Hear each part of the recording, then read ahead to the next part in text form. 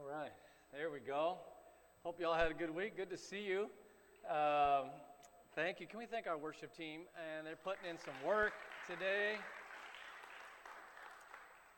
I hope you all had a very good week. I had a few joy moments. It was a tough week, but I had a few joy moments that kept me going. One of them was some long-term friends of Maggie and I. Our kids have grown up together here in the community. I coached them when they were little 8-year-olds, bobblehead football players, right? And back in that day, this one particular mom got to know. She's an awesome mom, and talking to her and invited her to church, and she's like, "Oh no, I don't do church. That's just weirdness to me." And she just made it very clear. We're going to keep that out of the conversation. I'm like, all right, cool. So years have passed, and I get a call from her this week. And her son has been coming to our youth group on Wednesdays. And he's a teenager now, obviously, and she calls him, she goes, "What do you all do at the youth group?" And that was the tone. I'm like, oh man, here we go. She goes, "Just found out my son's been going to your youth group. I want to know, what do you all do there?" And I just couldn't help myself. And my first response was, "Well, we give all the kids robes, and we sacrifice live animals and make them chant." And I just let it drop. And she's just like, "Shut up, what is going on over there?" So then we have like a 30-minute conversation, and it was awesome.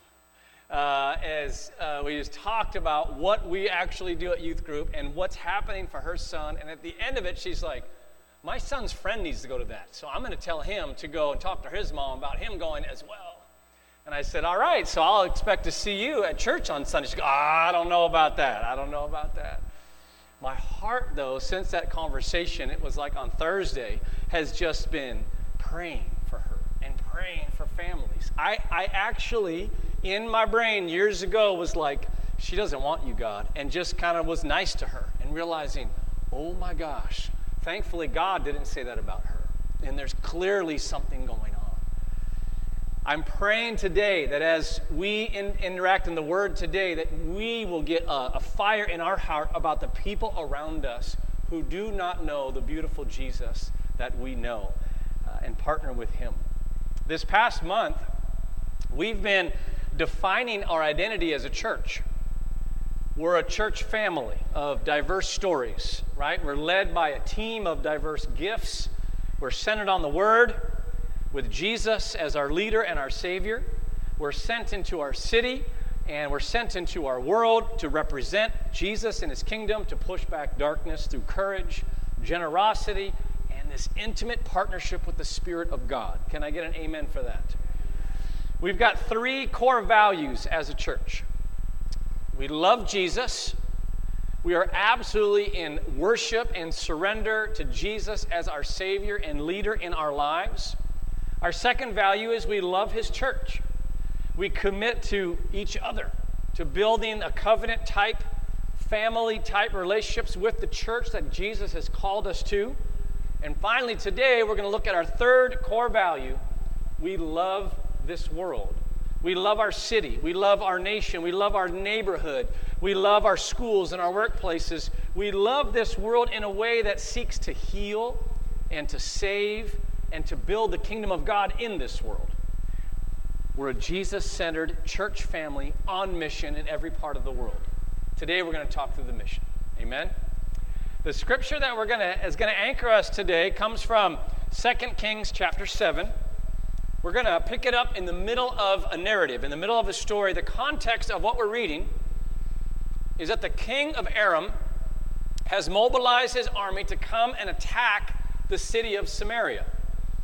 Their army is superior, so the people of Samaria just wall themselves inside the massive gates of Samaria.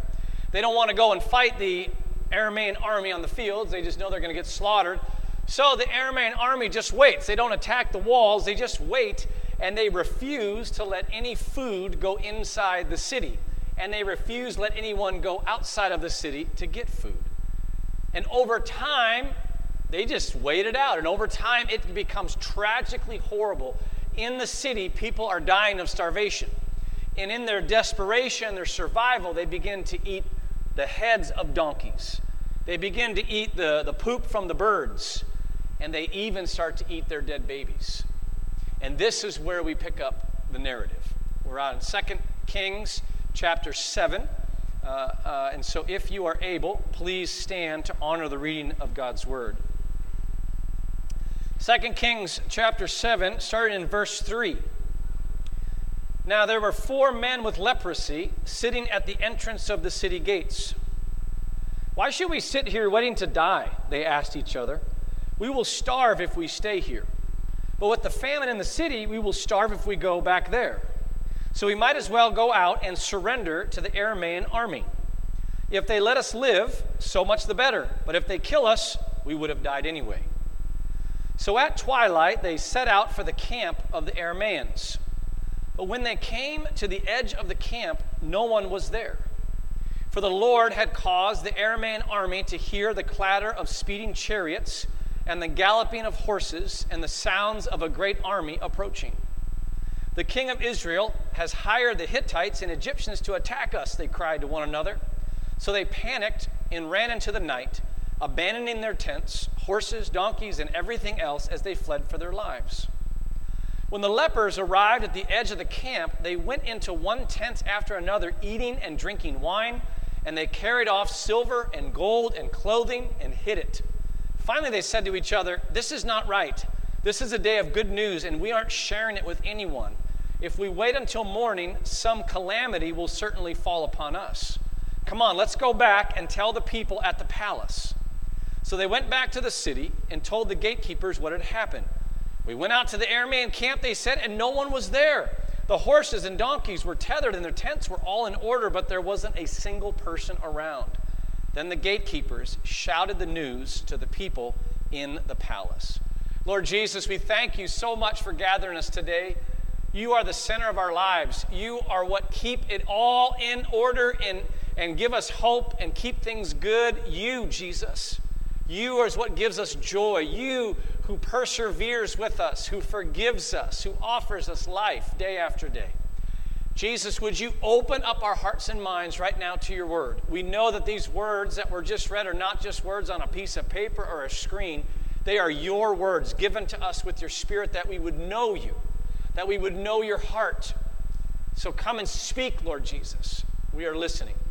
We pray all this in your name. And all God's people said, amen. Amen. You can be seated. Well, there are a lot of aspects of this story that I want to fill out.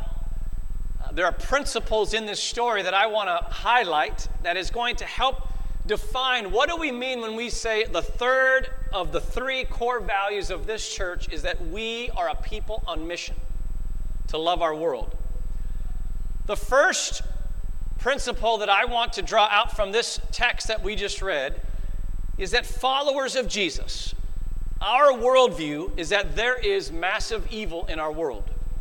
We are not naive to the reality of sin and rebellion and corruption in this world. Here in this ancient world that we're reading about, this is thousands and thousands of years ago, we read of such an atrocious evil and violence and poverty to where people are eating their own babies to survive. Now, it has been thousands and thousands of years since the events that we read about in this Bible, and our world is so much different, right, than this ancient world. There's been lots of changes, but the thing that has not changed is the presence of a very real evil that corrupts the heart of people. We are still a species. After all these years and all the technology and all the wisdom we have learned, we are still a species of great violence, great poverty, incredible greed, and evil. We have a very real enemy that is always active. This worldview is the foundation of our identity as a missional people. And we've got to be clear that this evil is on all of us as a species. People are in great suffering today because of sin, because of the choices that they have made and the choices that other people have made towards them. That is why we suffer so much evil. We have refused to live in the way that God wants us to live. And so we hurt each other and we hurt ourselves. And the thing is, God is easily justified to just let us live with the consequences of our rebellion. But he's not evil. Praise God, he's so very good. He decided instead to come close to us when we rejected him. He lived among us. He died for us to unleash his powerful love and spirit on all who would receive him, to cleanse us from our corruption, to help us live in his goodness. And then he made it clear that he is a God. His identity is one that is always on mission to save and heal in the broken world that we live in. That's who he is. He's the one that's always trying to heal. And so we've been looking, if you've been with us for these last many months, we've been looking at the historical writings of the first churches of the followers of Jesus in the book of Acts. And we see so clearly that the core that Jesus set them up on was to be a people on mission. He told them, go to all parts of the world, take my spirit, take my love, help heal and save and rescue, rebuild entire cities in the DNA and in the values and the spirit and the power of me, the God of this universe. All right? He told them, build new communities where there is unity, where there is generosity, where there is kindness. He told them, tell people God is here. That in the midst of your pain, in the midst of your injustice, there is a God who cares and who is right here with you, ready to work in powerful ways. And this leads us to the second aspect of what this scripture in 2 Kings can show us, of what does it mean when we say we are a people on mission. The first is that we understand that there is great evil in this world, and we are not sitting around and letting it just tear things up.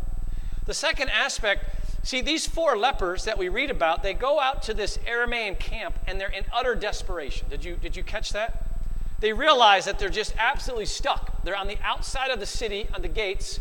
They're dying there. They realize if we go back into the city, we're going to die of starvation. So the only option we have is we just got to go to this enemy army, and we got to just surrender and pray they don't kill us. If they kill us, there's nothing different. But maybe they will let us live, and they have food, right? They go into the camp, and they realize they did not even consider what they saw as an option. They realize there is a miracle that has happened from God. God has supernaturally come into, right, this evil that humans were doing to humans and caused the oppressive force to scatter and leave all their stuff behind. So all this oppressive army, they just ran as fast as they could. They left all the food and gold behind. And this here is at the heart of what we mean when we say we are going into the world to tell people about Jesus. We are going to tell the world that Jesus is alive and that he's working in the midst of their pain.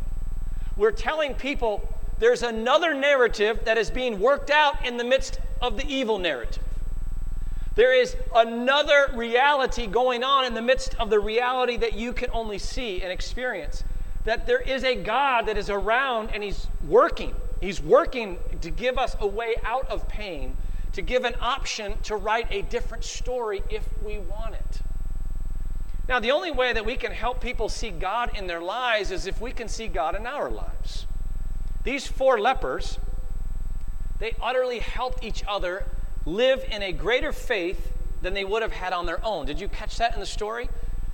And Jesus, you see the same thing as we move to Jesus when he sets up the first churches. He calls very common, anonymous people to gather together, to seek him in faith, that in the midst of being persecuted, they can choose to live in faith. So that first community of Jesus, they committed to be together, not to just have this me and Jesus kind of a thing, but to commit to churches together, to pursue Jesus. So they prayed together. They were in the world together. They obeyed the word together. And then in that place, their eyes were open and they saw the living God in their own midst, healing people in miraculous ways, melting rich people's hearts to be radically generous, bringing together people of different ethnic backgrounds to be a new family, right? They saw Jesus getting their persecuted leaders out of jail. They helped each other see Jesus in their pain, and then they share that genuine experience of Jesus with all who would listen. See, it wasn't academic to them. It wasn't a project to them. It wasn't, oh, well, we learned some truth and we're just going to tell people what we learned. No, we are experiencing Jesus. We are telling people what's happening in our lives, right? It wasn't some religious performance. It was this genuine My life is being changed as I'm in a community of Jesus seekers. God is real. He's writing a new narrative in my life, and so I just want to tell everybody else there's another way to live. See, and this is how it all connects, right? You remember at the beginning of the year, 2021, it's crazy that we're almost at the end of 2021, we talked about helping each other enter into a rhythm of life.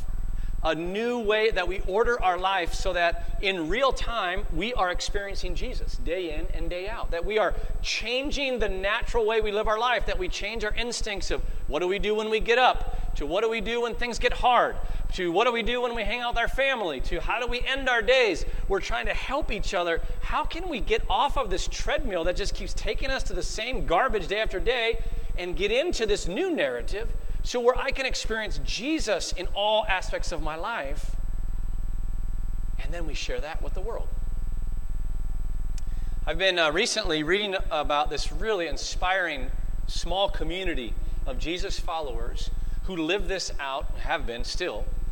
It's been about 40 years. They've been living this out in an area of Hong Kong called the Walled City. So in Hong Kong, there's an area called the Walled City where, for a bunch of complicated reasons, nobody had really kind of wanted to take ownership of this city, so there was no like government or police presence within this city. They call it the Walled City. So it was the area where everybody could go to do all the bad they wanted to do, and there was no police, there was nothing. And so it became like Las Vegas times 100. So it became, you want to do drugs, you go there. Prostitution, you go there. You want to steal and all this, everything. It's just like this concentrated place. And it's like, you go outside this walled city, you're going to get busted, so we'll just stay in here.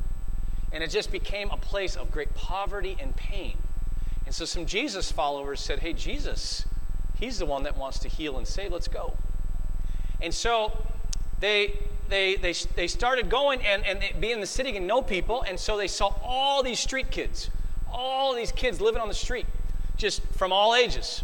And so they did what you kind of normally do. Well, let's do something. Let's feed the kids, and they created like a youth center, and let's do things with the kids.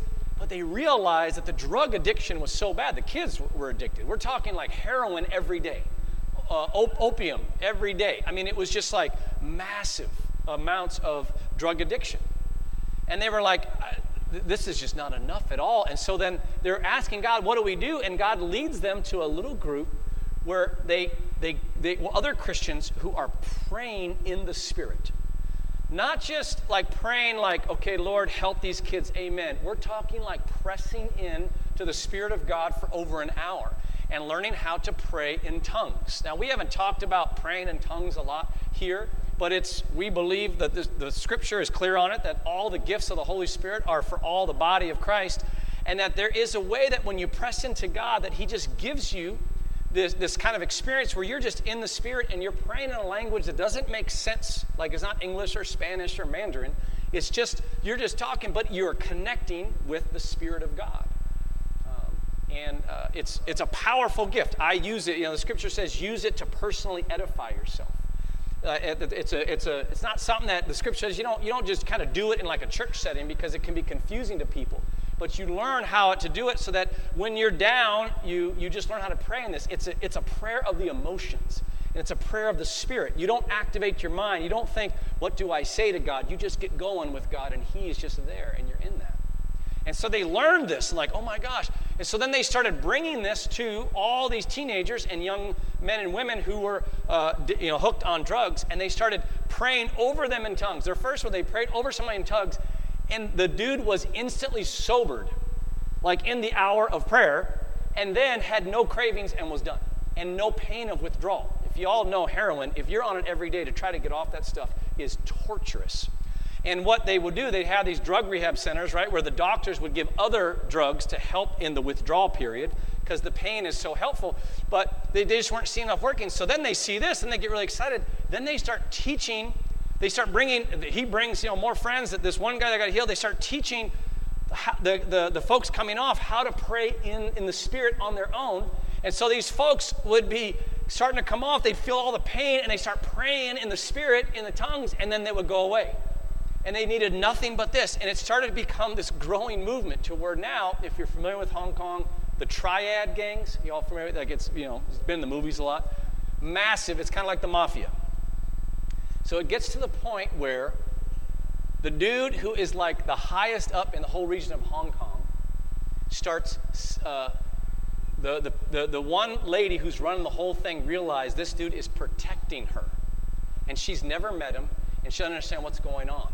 But some people have tried to do stuff to her, and they can't, and they're telling the streets, I got his name right here, he has ordered, and so she demands a meeting with him, and she can't get it, and she keeps demanding it, and finally she gets this meeting, and listen, I'm going to read you an excerpt. Listen to what happens at the meeting with the guy in charge of the whole triads for the whole region. They're sitting down, and it says, at the beginning, they're just small talk. And she says, "We carried on conversation pleasantries until I blurted out, 'I wish you wouldn't be so polite. Please, let's stop pretending. You and I have nothing in common. Why are you being so kind to me?'" His name is Goko. Goko paused. "I believe you care about my brothers like I do." And he was not using idle words, she says, for he was famous for the care he took of his followers. "Yes, I do care about them." I agreed, "but you and I can have no union. I hate everything you stand for, and I hate what you do." He's a very violent man and very violent activities. "It was strange," she says, "but now, as in future meetings with Goko, the more bluntly I spoke, the more he responded. He dropped the polite frills and began to speak straight. Poon Suje," she's talking to her, "you and I both understand power. I use this way," and he clenched his fist. "And you use this way," and he pointed to his heart. "You have a power that I don't have. If my brothers get hooked on drugs, I have them beaten up. I don't want them on heroin, and I found I can't make them quit. But I've watched you, and I believe Jesus can." He paused to light a cigarette while I marveled at the significance of what he had just said. "So," he continued, "I've decided to give the addicts to you." "No," I replied quickly, "you can't do that. I know what you want to do. You want Jesus to get them off drugs, and then you want them back to work to fight for you. But Christians can't serve two bosses. They have to follow either Christ or you. I believe you love your brothers, but you and I are walking different paths and can have no meeting point. I have no intention of helping your brothers off drugs only for you to take them back. They will certainly go back to heroin if they follow you." Goko stared down at the table. This woman is a bold woman. Can I just say this right now? Goko stared down at the tablecloth. He looked up slowly. "All right then. I give up my right to those who want to follow Jesus." Never before had I heard an offer, because to try and leave the triads was a death sentence. And she's saying, "I'm shocked at what this means." And he interrupted my thoughts. "I'll tell you what I'll do. I'll give you all my rotten brothers, and I'll keep all the good ones for myself." "Fine," I said. "Jesus came for the rotten ones anyways." And then he says, "I'll be watching, and if certain people convert, I will as well." And I mean, it goes on. This is amazing, right? And this is the point. See, the point being is that we are a people set apart on this earth to bring the Spirit of God into the issues. We are to tackle Him on all levels. We use our best wisdom. We get our best programs and our wisdom, and we tackle all the things, the systemic stuff and everything. But in the end, if we do not bring the Spirit of God, we will not bring salvation on the whole level. We are a people that is called together to learn how to experience God here and now for us, and then we give that away. Now, here's the most challenging part. Got me there? Here's the most challenging part of being a missional people. When you give your life to Jesus, you're going to receive blessings from Jesus. Like these lepers, you're going to have many days when you are in awe of how many good things you have been given. An abundance of food, of grace, of healing, of healthy relationships, freedom from addictions, freedom from dysfunctional ways of reacting to stress and trauma. As the scripture says, you're born again in the Spirit of God and you live differently. I think we all can have a testimony. See, we all have pain and struggles, and they're never going to go away in our life. Just because you follow Jesus doesn't mean you get out of suffering, right? Not until we completely cross into heaven. But sometimes those of us who have been following Jesus for a long time, we forget how much better our lives are now that we know how to go to Jesus with our pain and suffering. We're not as self-destructive as we used to be. Can I get an amen about that? You know what I mean? That's all Jesus, by the way. You're not patting yourself on the back, right? And see, when you live with Jesus, even if it's in a basic way, maybe you come from a Christian family and you've been and you live out the basic values of the faith, whatever. A lot of Christians, they might do better financially because now it might not be like, don't believe the TV preachers, everybody gets rich. But I'm just saying like, I'm not wasting my money on stupid stuff like I used to, so I'm doing a little bit better. Whatever that is. But see, here's what I see over and over again. And I see it in my own heart, the struggle. Over time, we turn all these blessings from God into idols. We get so consumed with all that we're receiving that we just want to keep receiving.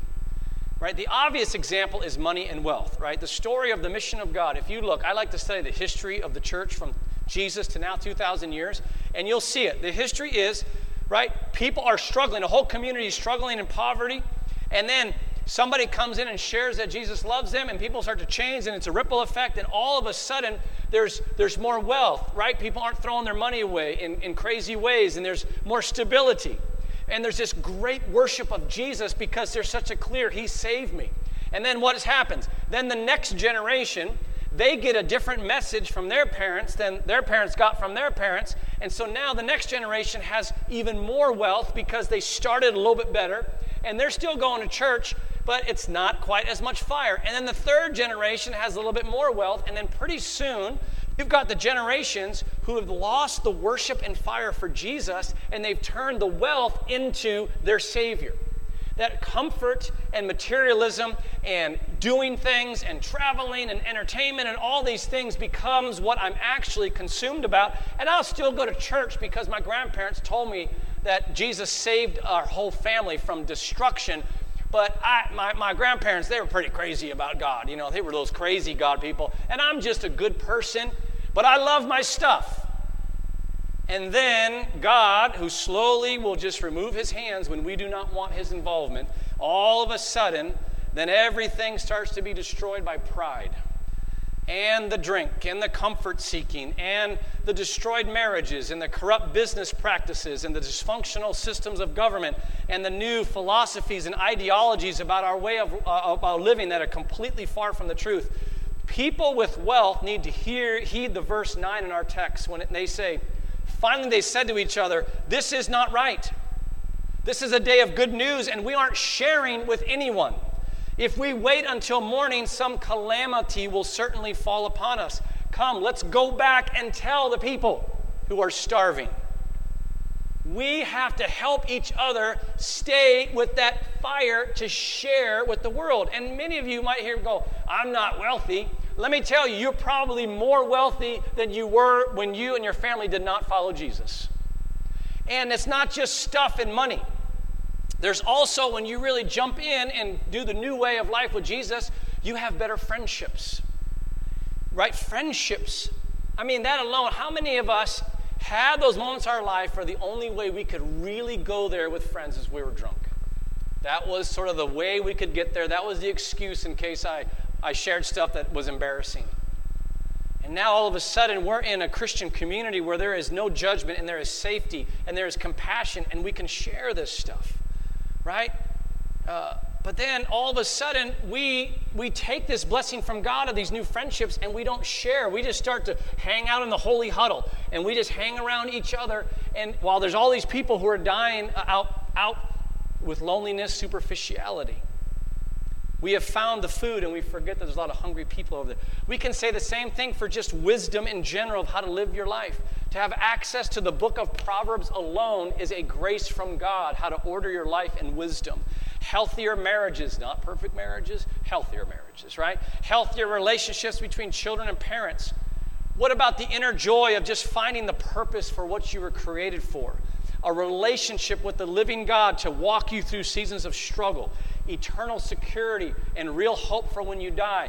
The ability to receive forgiveness every day instead of carrying around shame and guilt. All of the blessings of God are meant to be shared, church. Always shared. And when it's just about me and about me and about me,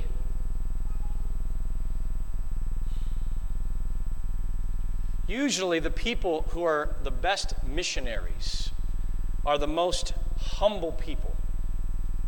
Here in our ancient story, it's 4 lepers, unclean people who are cast out of society. In the New Testament, Jesus calls young blue-collar workers who were utterly anonymous in their city.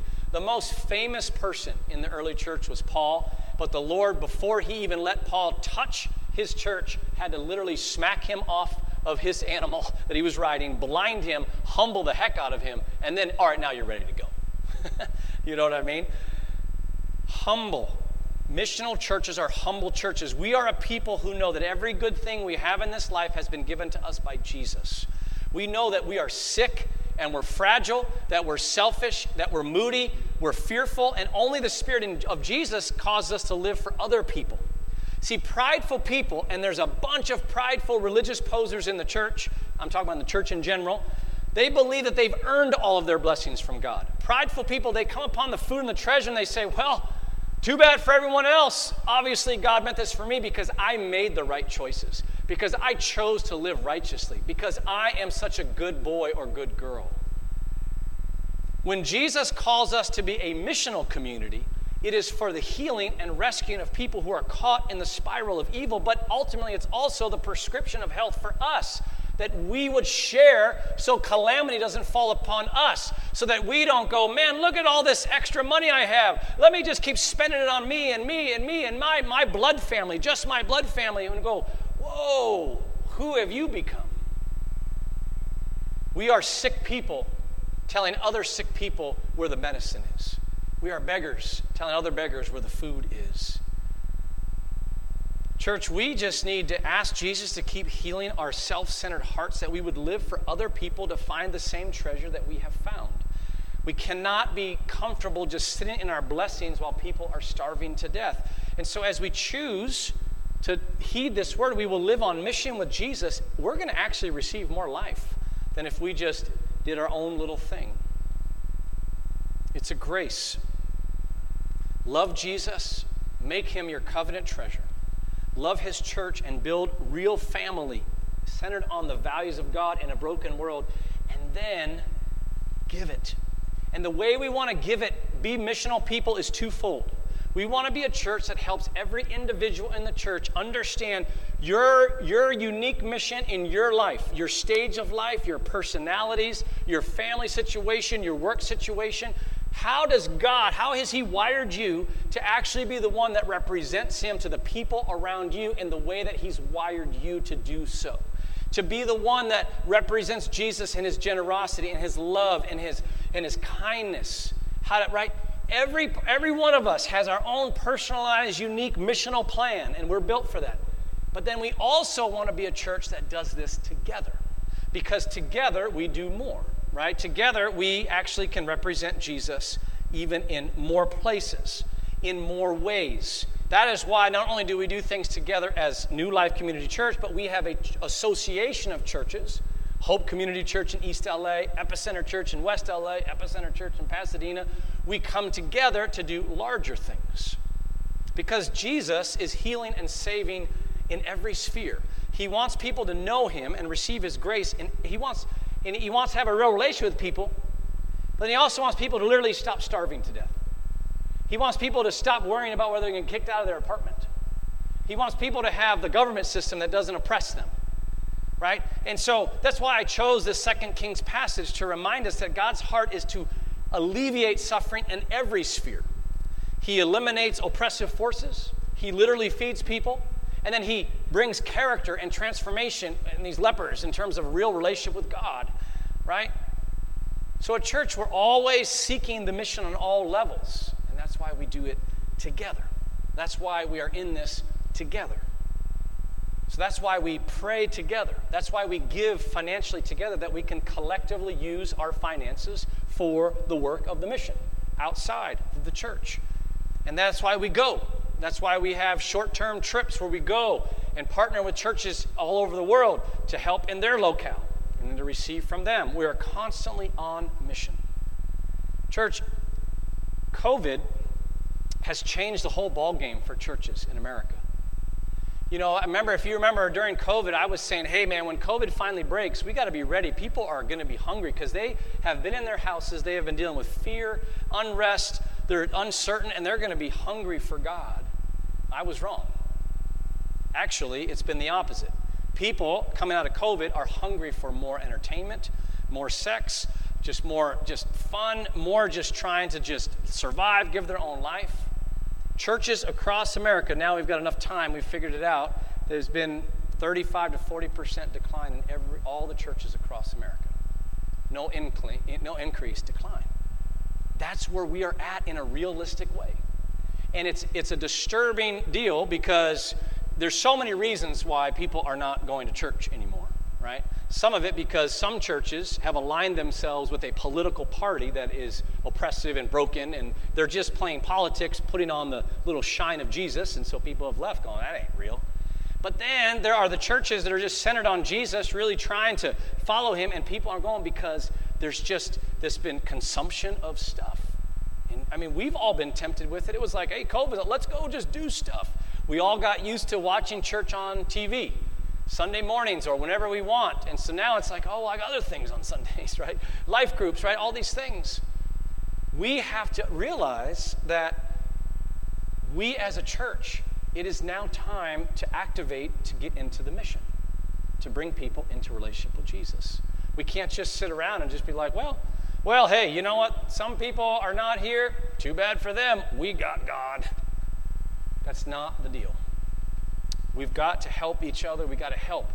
We have to ask the Lord for the Spirit of God that is more excited and consumed with a friend who is starting to be interested in God than any other aspect of our lives, or as much. That when God, we got to ask God for that Spirit that says, God, let me see the people around me and see who's hurting, see who's needing the things of you, and let me just try to get in there and represent you and talk to them and invite them. See, you don't need any training to just invite people, right? Let me tell you, if you're wondering now, every new person that comes to this church has said, this is the most hospitable, loving, I feel so welcome here. Your friends and your family, they might not want to stay because everybody's got to choose where they're at with Jesus, but they will feel loved here. Our life groups are awesome. Smaller groups where people can come in and really just talk their things out, get the word, get some prayer. We've got to be a people that invite. It is a new day. That we have got to go out. People are stuck in these walls, and they're just surviving. And we've got to be the ones that take the risk to go and then realize there is God. And now let's go get people. Bring them back. Worship team, come on back up. This last few weeks as we've been in this series, as I've been praying with people, I've been getting different pictures, but there's been one that keeps coming up. And it's this picture of a cactus. You know those really thick cactuses that have all those spikes, man, and you don't want to go near it. I mean, that thing looks like it'll just, put you in the hospital. It's one of those thick guys. It's self-contained. It's got all of its water inside. It can handle all the elements. It keeps everybody out. And in this image, I see Jesus coming up to it and just starting, and he's bloody as he's just pulling the stickers out. And as he pulls them out, then he starts to rub down that harsh surface, and it starts to become like green, lush plants with flowers that start to bloom. And there's a transition that happens where it's like it goes from kind of I'm just by myself, surviving on my own, containing myself, not letting anybody in, including God, to the Lord just transforming it to be someone that is a little bit more vulnerable to the elements because it's putting itself out there, but it's got flowers for the bees to feed on, and it's got beautiful green to invite people into life, and it's free.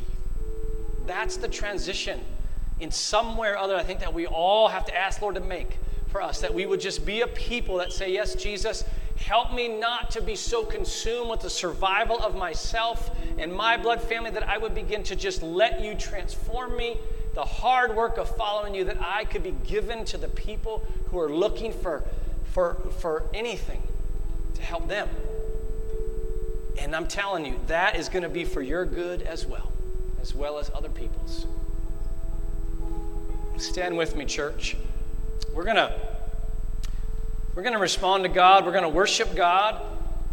We're going to take a time to just love on Him for how much He's given us, that He has called us lepers into a feast, even though we don't deserve it. And then, after we sing, we're going to pray together before we close. And I'm just going to give us prompts to pray, because what you pray for is where your heart starts to grow. If you only pray for yourself, that's all you're going to be focused on. But if you start to pray for people outside of yourself, then your heart, the Spirit of God, starts to give you a greater heart for them. We don't wait until we feel it to pray. We just go, you know what? Jesus says to care for other people and to get on mission. I'm just going to start praying. And then I'll let my feelings catch up. So we're going to just intercede together. After we sing, I'm going to just give us a topic, give us 30 seconds. You're just going to pray for that topic. I'm going to give you another topic, and we're just going to pray together. Come, Lord Jesus. You are so good. We deserve, God, to die in our sickness. We deserve it.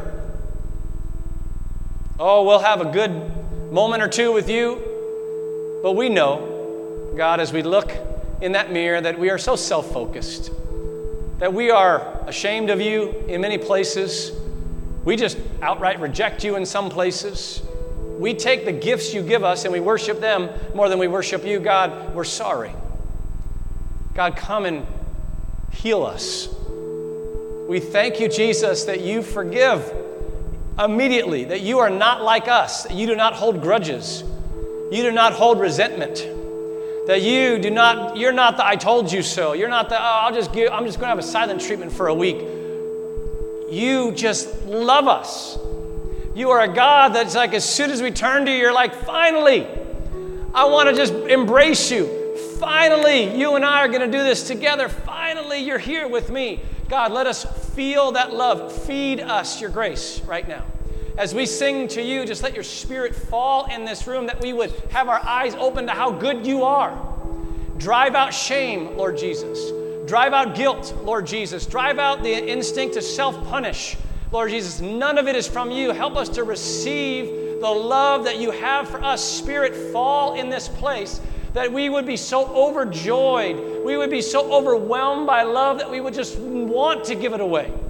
That we would have our eyes open to the feast of love that you have before us, without conditions, without performance, without all the good grades and all the great, that you would just see that we are your children, that you love your children, that we're your family, that you die for us every day, that you just want our hearts. You don't need our perfection, you just want our hearts. Help us to worship you for your goodness and your love and your consistency and your endurance with us. You are good, Jesus. Oh, you're so good. Hear our praises. Come, Spirit. Come, Spirit of the living God. Consume us as we sing to you.